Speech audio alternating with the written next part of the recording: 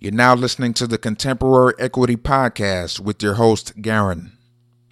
Art Basel Hong Kong 2020 has been canceled due to coronavirus concerns.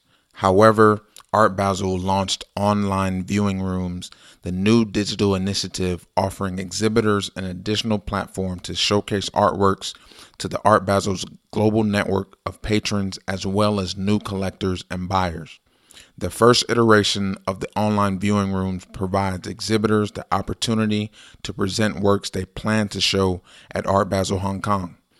All galleries that were accepted to the 2020 Hong Kong show are invited to participate at no cost for the first edition. This would allow collectors to browse thousands of works, searching by galleries, artists, and medium, and directly contact the gallery with sales inquiries. The online viewing rooms will be live from March 20th to March 25th, with VIP preview days from March 18th to March 20th. Like the fairs, the showrooms will begin with a preview, accessible only to VIP card holders, with the following days open to the public. Contemporary Equity provides a comparable service called VIP View. It allows you to present selected works for your next show.